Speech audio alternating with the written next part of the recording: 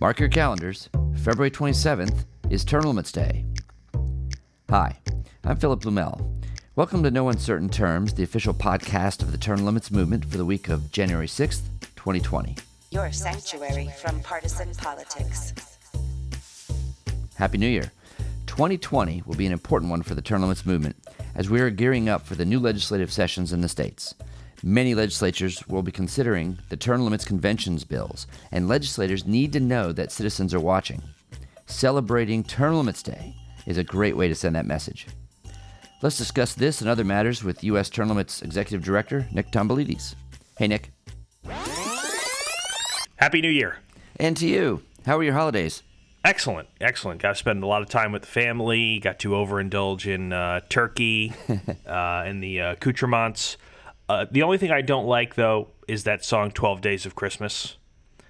I feel like 8 days of Christmas would be a much better time frame. You know, eight days would really instill the urgency and the purpose in Christmas. I think that was intended by the founders of it. But, that's okay. No, I understand. As we mentioned on a previous podcast, I was traveling with my family, so my holidays were special, too. So I'm glad to hear it. You know, there's another special holiday coming up in a month or so. Term Limits Day. Here. February 27th, and this will be the second annual iteration of this new holiday announced by us, and our first one last year was a lot of fun, and actually it was a lot bigger than we really expected. We didn't know what to expect. We chose the date of February 27th because that was the date that the 22nd Amendment was passed, which established term limits on the U.S. president. Yes. And at the time that happened, in 1951, the president was Harry Truman. And Harry Truman sent a note to the Congress basically asking, hey, why didn't you include yourselves in this? That's sort of odd. And he actually wrote that term limits for Congress would cure seniority and senility, two terrible legislative diseases. Right. That amendment has worked out well and has remained enormously popular, and we're all still asking the question, why didn't Congress include themselves? Of course, we know the answer to that. They want to stay in office forever. It's the perks of power are too great to turn down. And so we need to remind them every year that people out here, outside of Washington, still feel the same way. We want to have term limits on the U.S. Congress. As long as I've been involved with this organization, we've gotten emails and calls from people that say, I want to do something. I want to have a march on Washington. Let's get 100,000, let's get 1 million people up to Washington, D.C., and let's have a march on the Capitol, and let's let these politicians know how we feel. And, when I first hear that, I sort of agree with them. I'd love to do something like that. But when I really think about it, they already know how we feel. And we'd be having this kind of march in Washington, D.C., the only place in America where people don't believe in term limits. It would cost a lot of money. We'd have to load up buses, and we're not an AstroTurf organization. We're a real grassroots organization. We live out here in the real world where people have jobs, and they don't just fly up to Washington to march around. That just isn't something that I think is going to work for our movement, at least not at this point. Maybe when it comes down to the final fight over this issue, maybe something like that would be appropriate. We started thinking when we put together this idea, this new holiday, is that let's not put ourselves out like that. Let's make ourselves known where it really matters, in the district, not where everybody hates term limits, but where everybody supports term limits. That's where we want to see these politicians see us show support for this issue.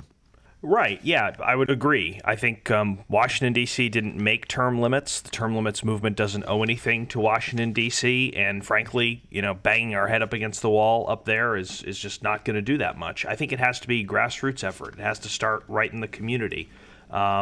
Right. And so we're hoping to make it bigger and better than ever before, but for it to work, it really has to resonate with community, resonate with people locally, because that's how term limits get started. So I'd say rallies, sign waves, get-togethers, trying to get some coverage in your local newspaper or on television, and then we can take over social media and try to make it the biggest issue of the day.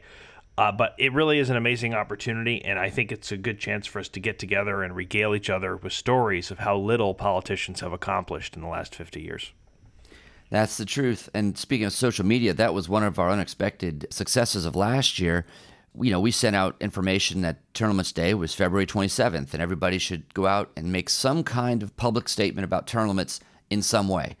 And wow, we got retweets by Senators Rand Paul, Governor Rick Scott of Florida, by Mike Brown, by Ted Cruz, former Ambassador Nikki Haley, and many state legislators. And we had the biggest traffic day that we had ever had at U.S. term limits up to that point because of excitement about this new holiday.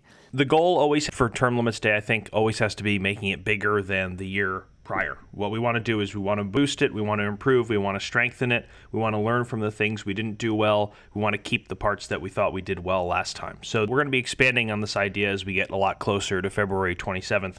But the number one thing is it's to celebrate why we have term limits for the president and how important it is to do it for Congress. And to me, from my personal perspective, it's not just the presidential term limits we celebrate, but we also celebrate the tradition that was set at the very start of our country by George Washington, back when he resigned his military commission and then he retreated back into private life instead of becoming a king. You know, we celebrate the farewell address he gave when he stepped down from the presidency instead of going for a third term. And that's when there were no term limits in place. So it's about remembering that this issue is woven into the national DNA. It's a symbol of America. It's a symbol of everything that we stand for, that we guard against the accumulation of too much power. And I just love seeing people come together to celebrate it and to really send a wake-up call to the political class. Well put. On our website at termlimits.com, we have a store, and you can order yard signs, you can order T-shirts, hats, bumper stickers, magnets for the side of your car. That's a great thing to drive around with on Term Limits Day and any other day, but definitely on Term Limits Day. If you want to participate in this, and please do, if you're listening to this podcast, you definitely should, order something that you can use to proclaim the message on that date, February 27th, Term Limits Day. Hi, this is Scott Tillman, the National Field Director with U.S. Term Limits. U.S. Term Limits is working hard to get candidates committed to congressional term limits. At both the state and federal levels, we continue to gain new signers for our term limits pledges. In the state legislatures, hundreds of candidates have signed the pledge to co-sponsor, vote for, and defend the resolution applying for an Article 5 convention for the sole purpose of enacting term limits on Congress. In the last 2 weeks, we have had 25 new candidates sign this pledge. We now have over 250 seated state legislators who have pledged to support term limits for Congress. If you have access to a candidate, please ask them to sign our pledge. Pledges are available at termlimits.com. I'm holding here in my hands, Phil, an original and historic term limits document. Do you have any idea what this is? This is an original signed pledge by Senator Susan Collins from Maine, dated April 15th, 1996, promising that she will campaign for a term limits amendment and step down from the Senate after 2 terms. This should be in a glass case at the Smithsonian. Because since Collins put pen to paper on this in 1996, she has been elected to 4 full terms and is now running for a 5th. Wow. She's been in D.C. 23 years, nearly double what she had promised. It's such a testament to the way the swamp works, the way it breaks your spirit, breaks the trust that you had with the voters. Before we stomp on her for this, which we will, and she deserves, that was a 2-part pledge, and one of them was that she was going to support the efforts in the Congress to pass a term limits amendment. And to her credit, when she was fresh in office, and she really ran on this issue, by the way, part of the reason why she won and became part of the U.S. Senate is because she ran on the issue of term limits. Part of that pledge said that if she's elected, she will support the constitutional amendment. And she did. She backed the issue, and she voted for it when she had the ability to do so as a senator. So for that, she deserves some credit. Now, the second half of the pledge, which, by the way, I think that we've talked about this in earlier podcasts, we don't ask people to self-limit anymore, but we certainly expect people that take pledges to the public to live up to them. And this is an example of a politician who thought the idea was great when she was running for office, but then over time, like Ronald Reagan said, she initially saw Washington, D.C. as a swamp, and then she got there and she found it as more like a hot tub, and she wanted to stay. And so now she's looking at, if she gets elected again next year, she's going to be chairwoman of the Senate Appropriations Committee, which is arguably one of the most powerful chairmanships in the U.S. Senate. So she's made it after 24 years. And she says, oh, I can't relinquish this power because I can do so much now for the people of Maine. Gosh. I know it. Yeah.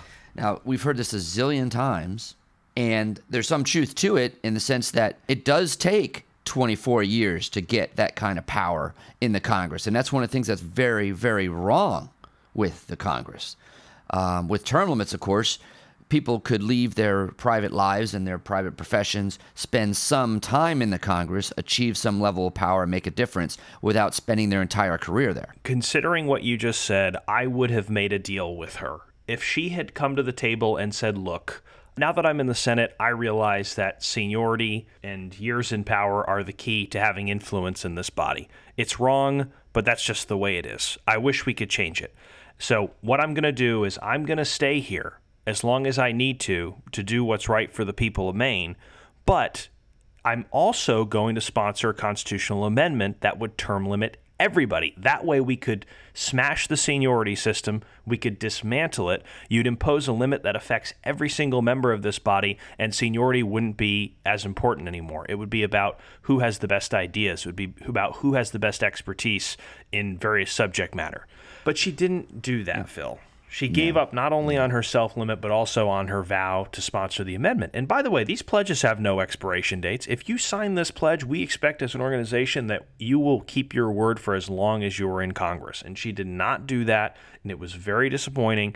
And I'll tell you, she's on the ballot this year, and what I find so odious about the whole thing is that her opponents have been too dumb to capitalize on it. They are not calling her out for breaking this pledge. This could be the biggest issue in the Senate election in Maine. She could face a primary for this. She could be vulnerable in the general election, but the opponents are not capitalizing on it, and it's just bad politics. If you really want to be proactive, you need to really grill. You need to call Susan Collins out on the carpet for this, and you need to give her a serious grilling about why she broke her promise to the people of Maine. And so far, I don't see anyone doing that. So I would not be surprised if Susan Collins gets reelected to a fifth term. Well, yeah, that would not surprise me at all. One thing that really stands out about her is that she ran on this issue, and she ran against someone that had been in office for, I don't remember how many years, but it was more than 24 years. Joe Brennan was his name. And the Washington Post noted back then that Susan Collins had this rhetorical point that she'd make. She told a Rotary Club to close their eyes next time they hear Joe Brennan, the incumbent, speak, quote, and ask yourself what year you're in. It could be 1964, the year he first ran. The world has changed, but Joe Brennan's ideas haven't. Now, you could do the same thing with Susan Collins today. I dream of Republican town. The 2016 National Republican Party platform includes an endorsement of congressional term limits and posits that the GOP would be the party to impose them. Keep this in mind when talking to Republican legislators about the subject. Here's the full text of that plank as it stands currently in their platform under the heading Advancing Term Limits. Quote, our national platform has repeatedly endorsed term limits for members of Congress. In response, the GOP leadership in 1996 brought to a vote in both the House and Senate a constitutional amendment. It failed to secure the necessary two-thirds vote in the House, where 80% of Republicans voted for it and 80% of Democrats voted against it. Every Senate Republican voted to allow a vote on term limits, but the Democrats killed it by a filibuster. Blocked by that opposition, Republicans sought other ways to modernize the national legislature. They set term limits for their own committee chairs and leadership positions, and by law they required Congress to live by the same rules it imposes on others. To make further progress, to advance a constitutional amendment for consideration by the states, we must expand the current Republican majorities in both chambers, unquote.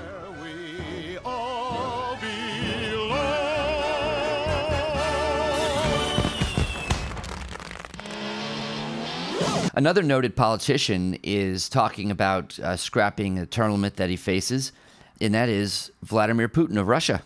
He's been in office since the year 2000, and, they have a 2 4-year term limit just like we do in the United States. And after he was in office for 8 years, he didn't want to leave. He came up with an ingenious plan where he switched places with the prime minister, and the prime minister became president, and he became the prime minister of the Duma.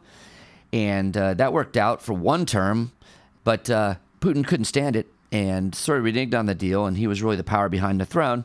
So he demanded to return to his position as president. Well, now it's been 2 terms again. And so he's already talking about how he's going to retain his power after his term ends. You've heard this story before, maybe. Absolutely, yeah. I've heard this story in Palm Beach Gardens, Florida, for example. Everywhere. But it's just a natural inclination of a politician to want to keep power. They're like moths to a flame. They just keep going back. In the case of Putin, though, it's like a kabuki theater act. He's run Russia since 2000. There was a brief intermission where his hand-selected puppet stepped in, and then he came back. Now they want to talk about a new constitution, which would let him come back in. I'm surprised they're going to that great a length to try to disprove the fact that he's a dictator. It's like you're denying the obvious reality of what we know. It reminds me of that Seinfeld episode where George Costanza quits a job, but then he shows up at the office anyway and just pretends like it never happened. That's basically what Putin is trying to do with term limits. Right. It really is a quasi-dictatorship, much like what we saw Chavez do in Venezuela. And, well, we've seen this story so many times play out around the world and even in the United States. So he doesn't want to just come out and just refuse to honor it. He has the power he needs in the Duma to change the Constitution, to simply throw it out so he could stay longer.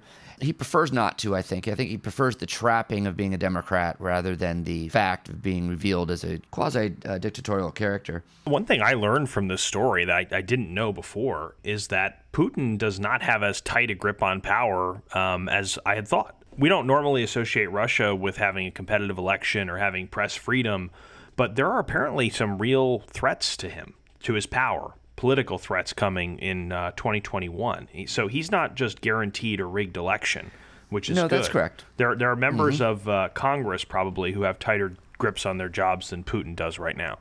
There is parties in that country. Now, he has a lot of power to wield, so it isn't as competitive as it might sound. But his United Russia party is facing challenges here. And by the way, part of it is because of this term limits issue. The biggest protests that we've seen in Russia since he has held power was when he took back power early after his deal with Medvedev, his hand-picked person to hold the position while he pretended he was prime minister. The people found that very frustrating, and they were in the streets about it. His grasp on power isn't complete. I miss the days of like when the Russian president was just an old lush, like Boris Yeltsin, who couldn't do more than 8 years, even if he wanted to. But Putin is a young guy. He's very fit. He's riding around on these horses all the time. He could stay in for another 20, 25 years realistically if he wanted to.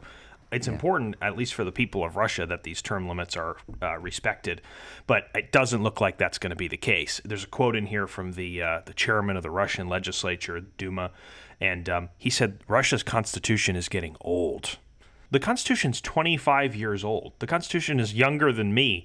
It sounds like a millennial brat who's bummed out because his parents made him stay home and watch home movies with grandma. This is getting old. Well, no, it's the Constitution and it has to be respected. That's right. So we'll keep you informed on this story. It's an ongoing one, but maneuvers are being made right now, and Putin's going to try to stay longer, and we'll see what happens. The Vladdy Daddy. Oh, by the way, I have a funny little anecdote for you here. Have you ever noticed that for a lot of congressmen, when you email them asking if they support term limits, they will send a response? There's a guy in Maine, I think Jared Golden sent this. Term limits would require a constitutional amendment, which can only be proposed by a 2/3 vote in Congress. Thank you for your time. Okay. So what's your answer? It's like my wife asked me, Nick, are you going to go on a diet? I say, a diet would require making responsible life choices and not spending 3 hours at Olive Garden every day. Thank you for your time. Yeah. But what are you going to do? What's your position? They skirt the question, and it's so dishonest, so disingenuous. Right. Well, I think that we know what that politician is going to do, and I think we also know what you're going to do. You can't see me, but I'm fastening a bib onto myself right now. Thanks for joining us for this episode of No Uncertain Terms. Term limits are an American tradition that is worth celebrating. On February 27th, how will you publicly show your support for Term Limits Day? For ideas, go to termlimits.com/Term Limits Day. For swag, go to termlimits.com/shop. Feel free to contact us with your ideas through our website as well. Whatever you do, Be sure to document it on social media. Thanks. We'll be back next week. If you like what you're hearing, please subscribe and leave a review. The No Uncertain Terms podcast can be found on iTunes, Stitcher, and now Google Play.